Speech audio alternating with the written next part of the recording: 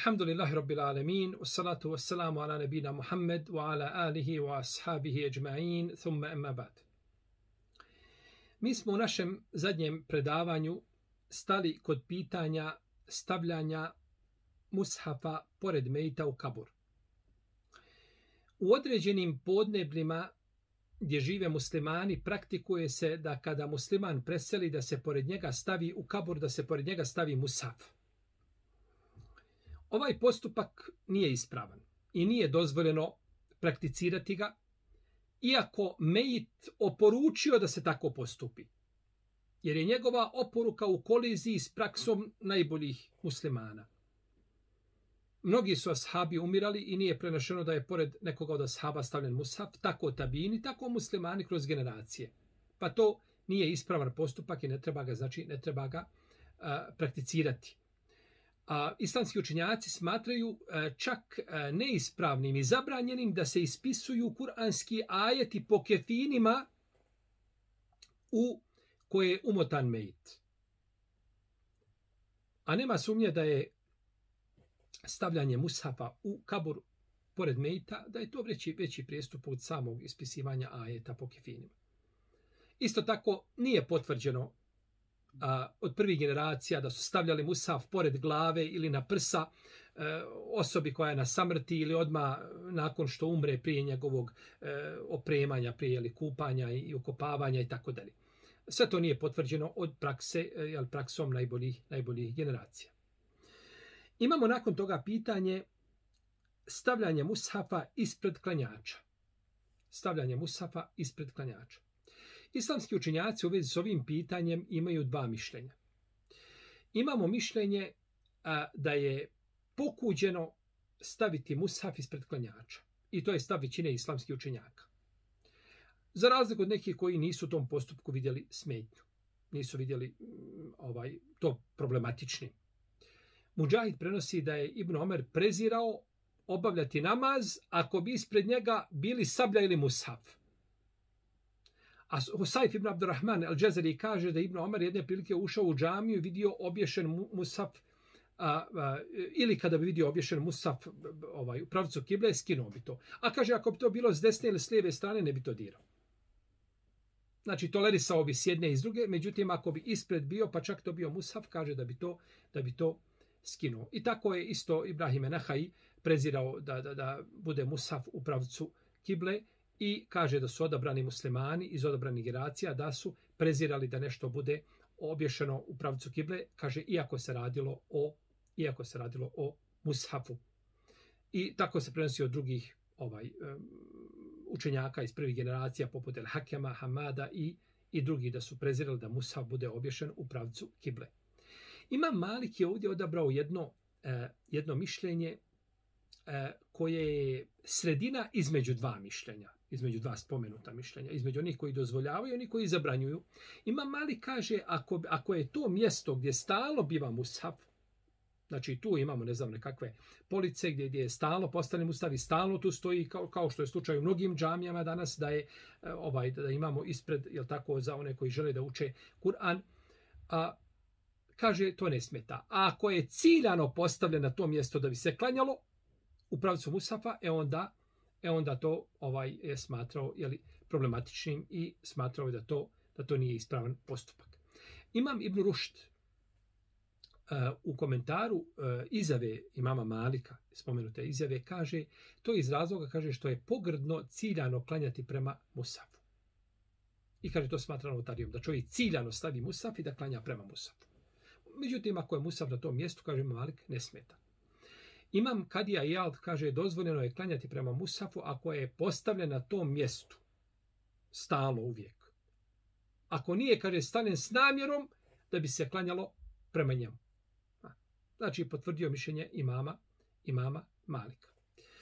Imam Ahmed rahimehullahu ta'ala kaže da su prezirali da bude nešto u pravcu kible. Misli na prethodnike. Iako, kaže, radilo se o mushafu. Za razliku od hanefijskih učenjaka koji u tom postupku nisu vidjeli smetnje. Nisu smatrali to problematičnim. Mišljenje imama Malika ovdje ima posebnu težinu. ako je to mjesto gdje je stalno mushaf i nije postavljen s ciljem da bi ljudi klanjali prema mushafu, nije problematično. A ako se donese mushaf na mjesto posebno da bi čovjek klanjao ciljano prema njemu, onda to ne treba činiti.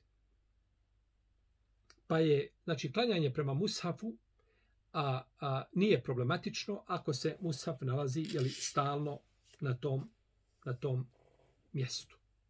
Imamo pitanje uzimanje mushafa od strane djece.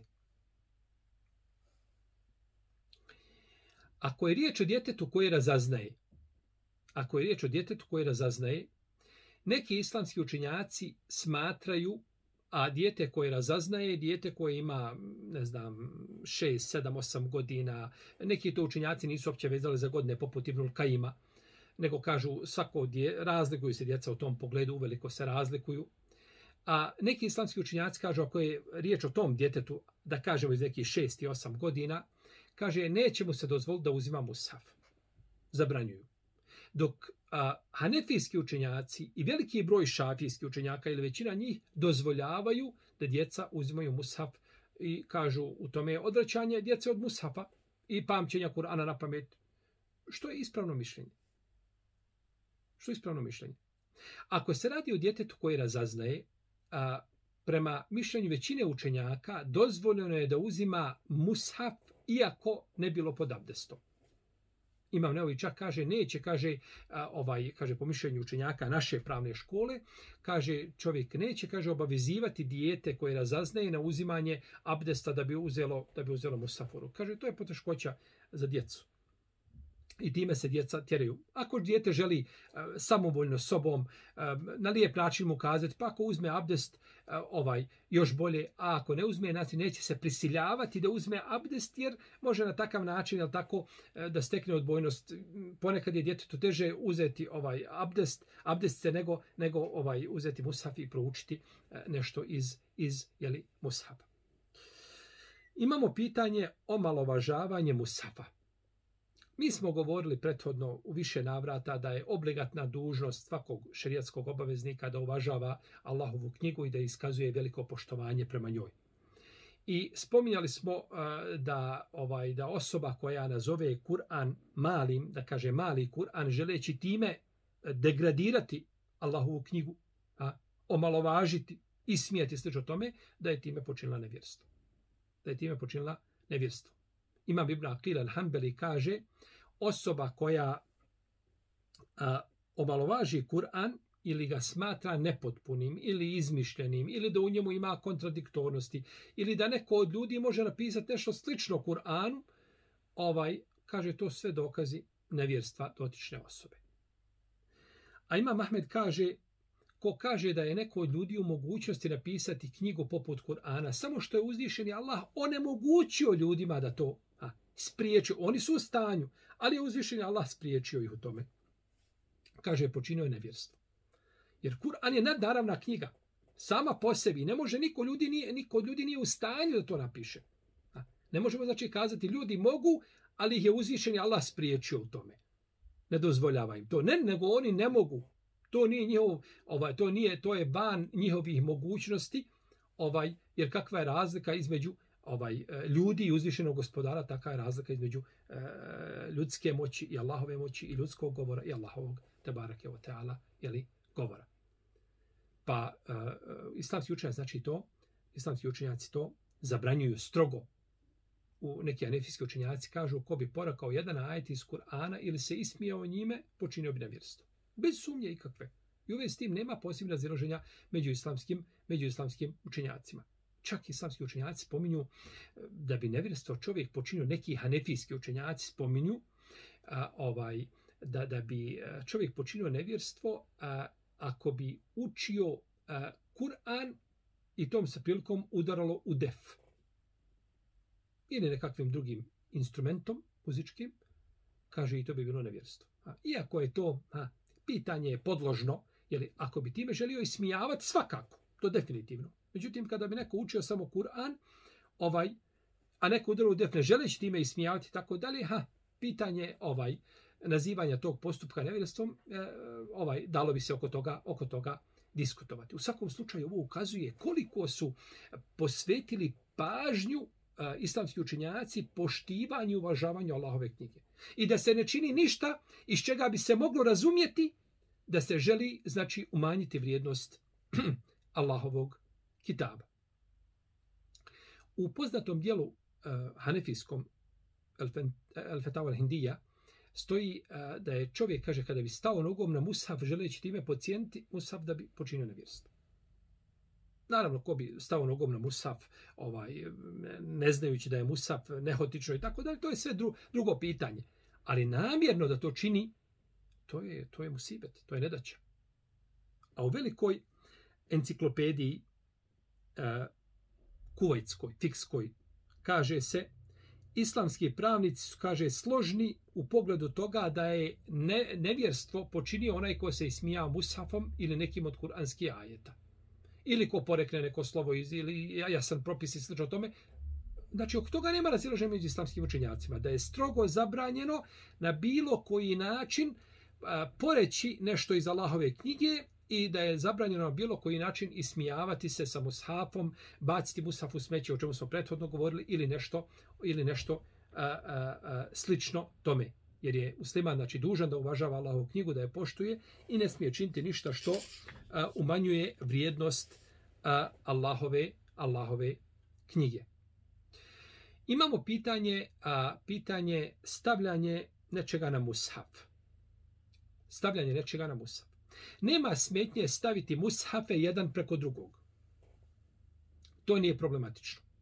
Da se stave mushaf jedan preko drugi, u tome nema nikakve zapreke. Međutim, nije pohvalno staviti nešto drugo na mushaf.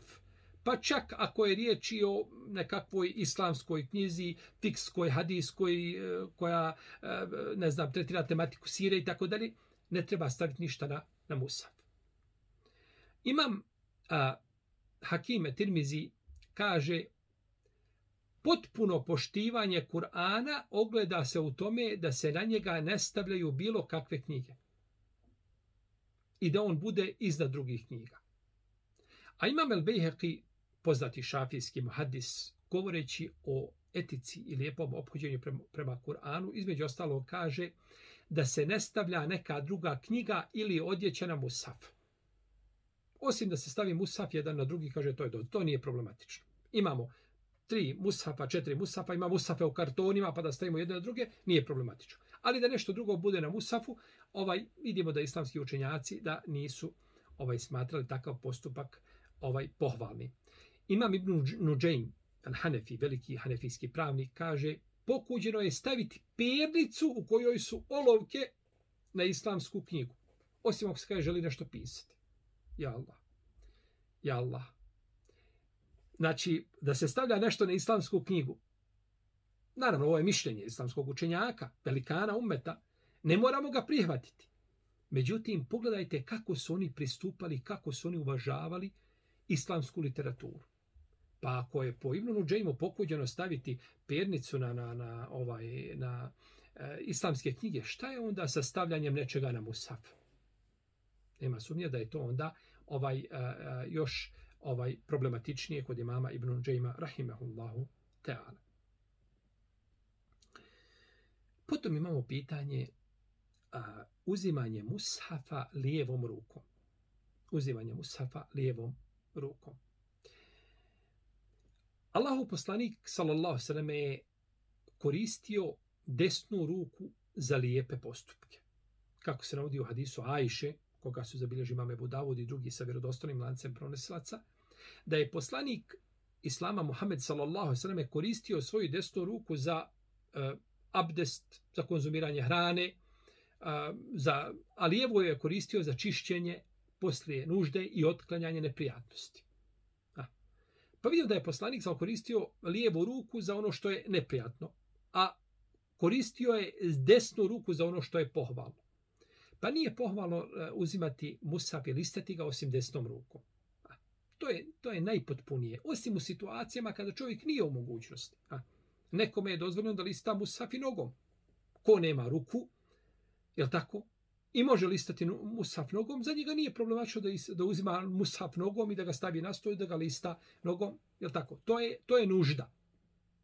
To je nužda i on nema drugog izbora. Međutim, čovjek koji ima izbor, ne treba to činiti, iako bi bilo teško kazati da je to haram.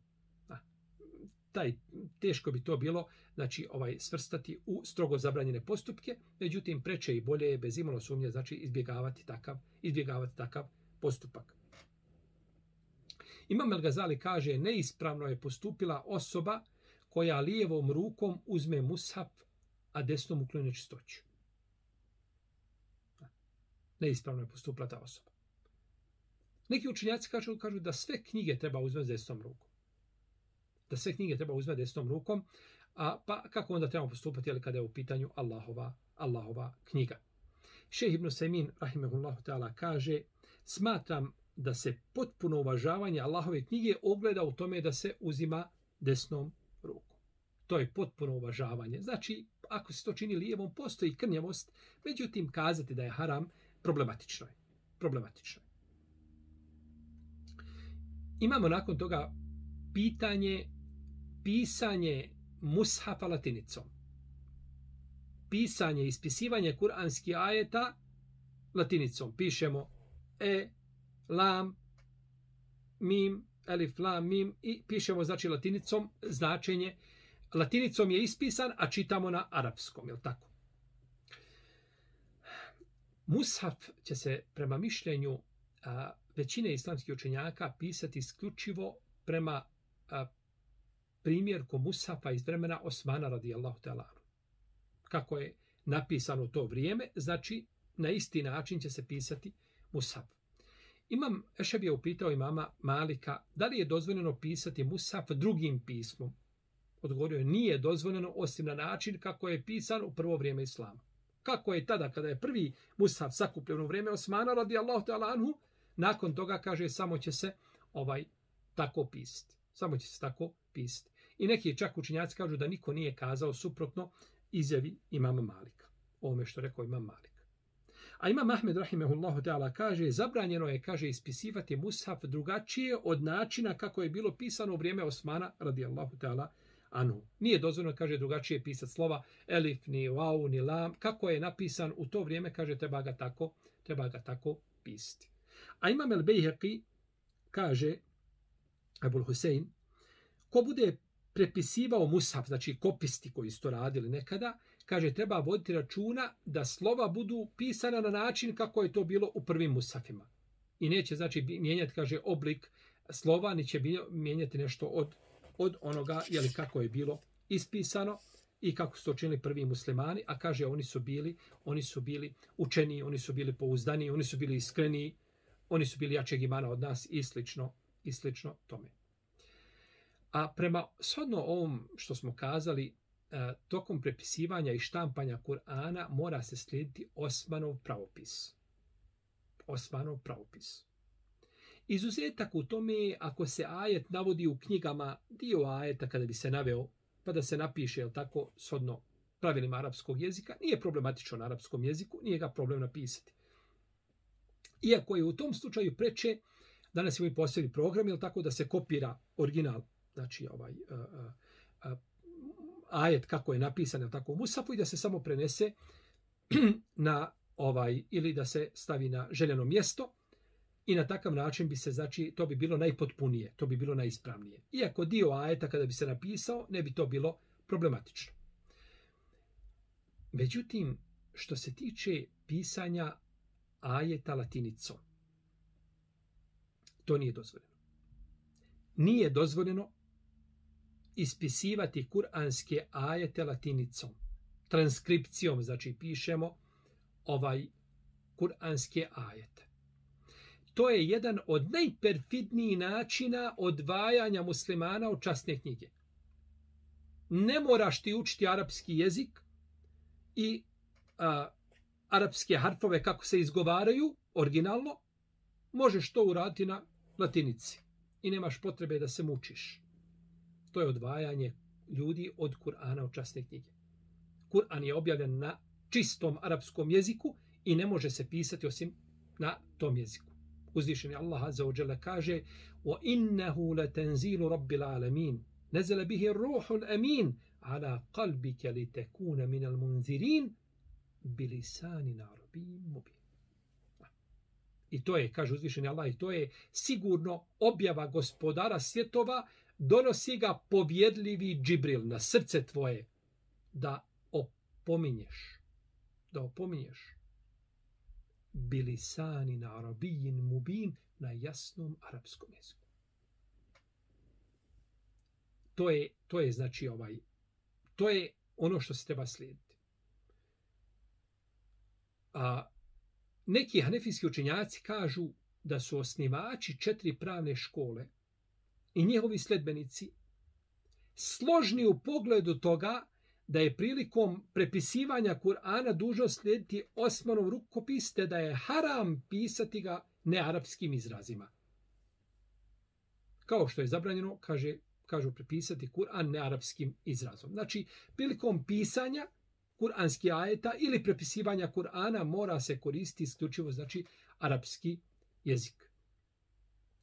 A šejh Imam Ezurkani kaže, naši učenjaci, to jeste malikijski pravnici, su, kaže, upozorili na opasnost pisanja Kur'ana nearapskim slovima.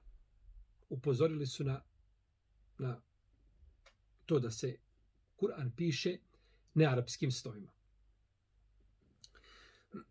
Kolegij za izdavanje pravnih decidija pri El Azharu upitan je da li je dozvoljeno pisati Kur'an latiničnim slovima. Pa su kazali, latinična slova, kažu, bez sumnje ne mogu nadomjestiti arapske harfove, budući da postoji skupina harfova koji nema u drugim jezicima, nema u latiničnom pismu.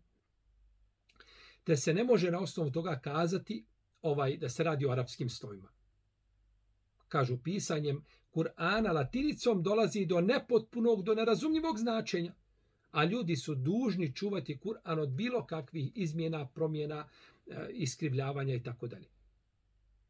Kažu dalje, učenjaci iz prvih i potonjih generacija složni su u pogledu toga da je strogo zabranjeno činiti sve što vodi ka izmjeni i iskrivljivanju kuranskog originala. Od vremena ashaba do današnjeg dana to se pisalo isključivo, a Kur'an se pisao isključivo arapskim slovima. Tako kaže kolegij za izdavanje pravnih decidija pri El Azharu. A stalni kolegij kažu zabranjeno je, sastavljeno je, znači, skupine učenjaka, kažu zabranjeno je pisati Kur'an latiničnim pismom ili nekim drugim pismom. Potom su objasnili razloge ove zabrane u 5 stavki. Zbog čega je to zabranjeno.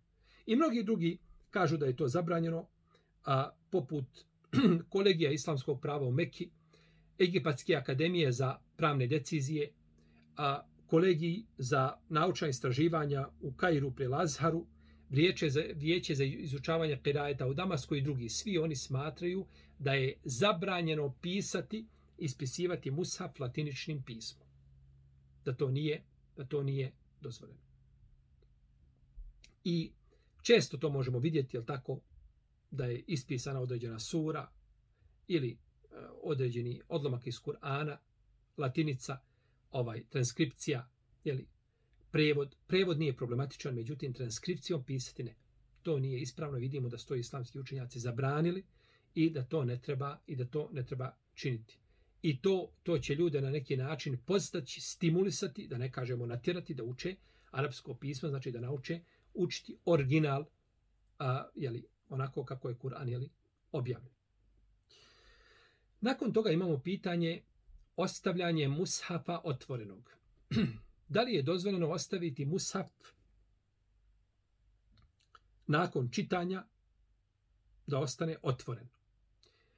Ako se radi o kratkoj pauzi, čovjek ustao da se napije vode, ne znam, da klanja pa će se vratiti, učiti slično tome, nije problematično da mushaf ostane otvoren kako jeste. U protivnom, ako se radi o završenom učenju mushafa ili se pak radi o dužoj pauzi, onda je preče mushaf zatvoriti. Preče mushaf zatvoriti u tom slučaju. Kažu Imam el-Hakim, Tirmizi i el-Kurtobi, kaže, od potpunog uvažavanja mushafa i lijepog ophođenja prema mushafu smatra se da ga je lijepo zatvoriti nakon čitanja, da se zatvori. Međutim, ne dolazi to do stepena ni harama i čak pitanje mekruha, ni do tog stepena. Ovdje najbolje kazati da je to preče i bolje ako je duži vremenski period da se mushaf zatvori, da se odloži na adekvatno mjesto, u protivnom ili da se ostavi na stolu slično tome, a ako je pauza kraća da ne smeta, znači da mushaf ostane otvoren. Iako neko ko bi ostavio mushaf otvoren duži vremenski period, prenoćio mushaf tako pa sutra uči, ne možemo ukazati učinio šerijatski prijestup. Ne možemo, jer nemamo za to dokaza. Nakon toga imamo pitanje da li je dozvoljeno kupovati mushafe u boji. Propis kupovine mushafa u boji. Nema smetnje kupiti mushaf u boji, naročito ako je mushaf koji je u boji, ako je obojan ciljano. Radi tedžvijskih pravila i slično tome. Iako je najpreče da mushaf bude unutra, znači bez boja. Znači da bude crno-bijeli, ako možemo tako kazati. Znači da nema tih boja nekakvih ukrašenih dekoracija nekakva koja može odvesti pozornost i pažnju učaču. Međutim, nije čovjeku zabranjeno da kupi takav mushaf. Ako takav mushaf ima, znači s prodaje i da ga on kupi, to nije problematično. Sjećate se da smo davno nekada govorili ranije u vezi sa ukrašavanjem mushafa i da je većina učenjaka dozvolila da se ukrasi mushaf zlatom i srebrom i tako dalje. Spominjali smo izjave Ebu Darda i drugih koji su to nisu smatrali pohvalnim i Ibn Mesuda koji je rekao da najljepše čime ljudi mogu ukrasiti svoje mushafe jeste njegovo ispravno učenje. Međutim, ako bi čovjek našao mushaf, prodaje se mushaf koji je ukrašen na ovaj ili onaj način, nije problematično, znači da ga kupi ili je znači u boji i slično tome, nije problematično, znači kupovanje takvog mushafa.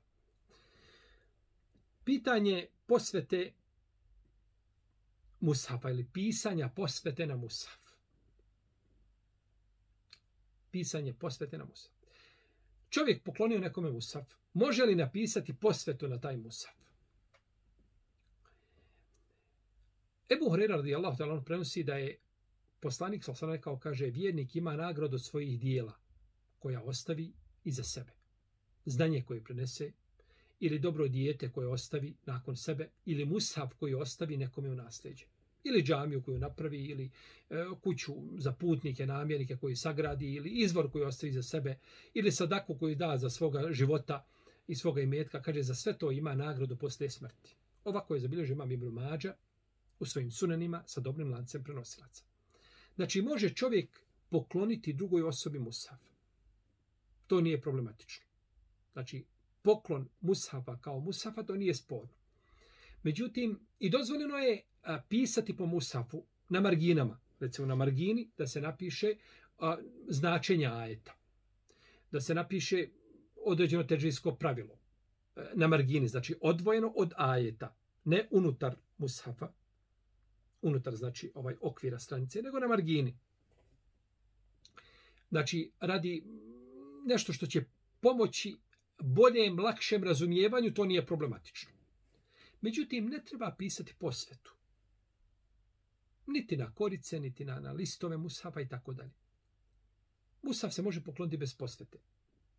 A ako već mora biti posveta, onda se može uzeti jedna posebna kartica na koju će se ispisati posvet i to se priloži uz mushaf i tako se mushaf pokloni. Međutim, ispisivanje i pisanje samo znači po mushafu nečega što nije vezano za sami mushaf i tako dalje, to nije pohvalan postupak. I to ne treba činiti. Imamo pitanje uklanjanje nečistoće sa mushafa. Uklanjanje nečistoće s mushafa. Dužnost je, kako smo spominjali, dužnost je šerijatskih obaveznika da paze na svetost Allahove knjige i da je ničim ne skrnave. Ako ipak nešto dođe od nečistoće, dospije na mushaf, treba to ukloniti vodom. Ako dođe na korice, većina današnjih mushafa koji se štampaju, korice su takve tvrde da se to može lagano saprati i da ne ostanu znači nikakvi tragovi ni oštećenja na mushafu. Može se to lijepo saprati i to znači nije problematično. Međutim, ako bi došlo nešto unutar mushafa na listove i ako će pranjem, jel tako, pocijepati se taj list i slično tome, neće više biti upotrebljiv, onda je dovoljno posušiti. Ne treba, znači, ne mora se to prati. Ne mora se to prati jer pranjem se znači uništava, na takav način se znači uništila ta stranica, a onda i mushaf sam nakon toga biva upitan da se koristi, osim onaj ko zna da nedostaje jedna stranica u mushafu. I ovdje na kraju imamo pitanje držanje novca u mushafu. Držanje novca u mushafu. Kod nekih ljudi i u nekim podnebljima rasprostranjeno je mišljenje, vlada mišljenje da novac koji se drži u mushafu da ima poseban beričet. Novac ako se ostaje u mushaf, znači on će biti beričetniji i bit će blagoslovljen čovjeku i tako dalje. Čovjek je dužan da vodi računa o Allahovoj knjizi i da je ne koristi u svrhe za koje nije namijenjen. Mushaf nije namijenjen za te svrhe. Uzvišeni Allah azza wa jalla objavio Kur'an da nam bude vodilja svjetlo u našem ovom dunjalučkom životu. A nije ga objavio da u njega krijemo, ne znam, novac, zlato i druge vrijednosti. Držanje novca u Allahovoj knjizi je u koliziji sa lijepim ophođenjem prema mushafu. Čovjek treba znači lijepo ophoditi prema mushafu, a ostavljanje novca u mushaf nije u skladu s tim lijepim ophođenjem. Osim Allahu dragi, kada bi mushaf bio u datom momentu, u specifičnoj situaciji, najsigurnije mjesto da se nešto stavi u mushaf, da se ostavi i tako dalje, to bi bilo nešto iznimno. Ali da se to uzme, jel tako, kao praksa i da se to stalno čini i da mushaf bude, znači, jel tako, namjesto nekakvog sefa gdje se novac ostavlja i krije i tako dalje, to ne treba činiti. Jer to ne priliči Allahovoj knjizi. A naročito je problematično ako se smatra da novac koji se drži u Kur'anu pa se vidi da je on posebno beričetli, onda to je još problematičnije. To je onda još problematičnije jer čovjek treba dobiti uzvišenom Allahu da mu dadne beričet u njegovom imetku, u njegovoj zaradi, prvo da bude halal, potom da mu nakon toga imetak bude blagoslovljen, a samo stavljanje i učenjem Kur'ana, jel tako, i postupanjem po Kur'anu možemo učiniti da nam uzvišeni Allah čitav naš život dunjalučki, pa i imetak koji imamo da ga učini, jel tako, blagoslovljeni. Ali samo stavljanje novca u mushaf tim ciljem nije pohvalno. Ovim smo završili pravne propise koji se tiču mushafa, a koje smo tretirali u dijelu Čudesna knjiga. Moleći stvoritelja Tebarek Tala da nas pouči našoj vjeri, da nas pouči sunnetu poslanika sallallahu alejhi ve selleme, da nas učini od ehlul Kur'an, da nam omili Kur'an, da nas proživi u društvu ehlul Kur'ana i da učini Kur'an našim zagovornikom na sudnjem danu. Wallahu ta'ala a'lam. Wa sallallahu ala nabina Muhammad wa ala alihi wa ashabi ajma'in. Wassalamu alaikum wa rahmetullahi ta'ala wa barakatuh.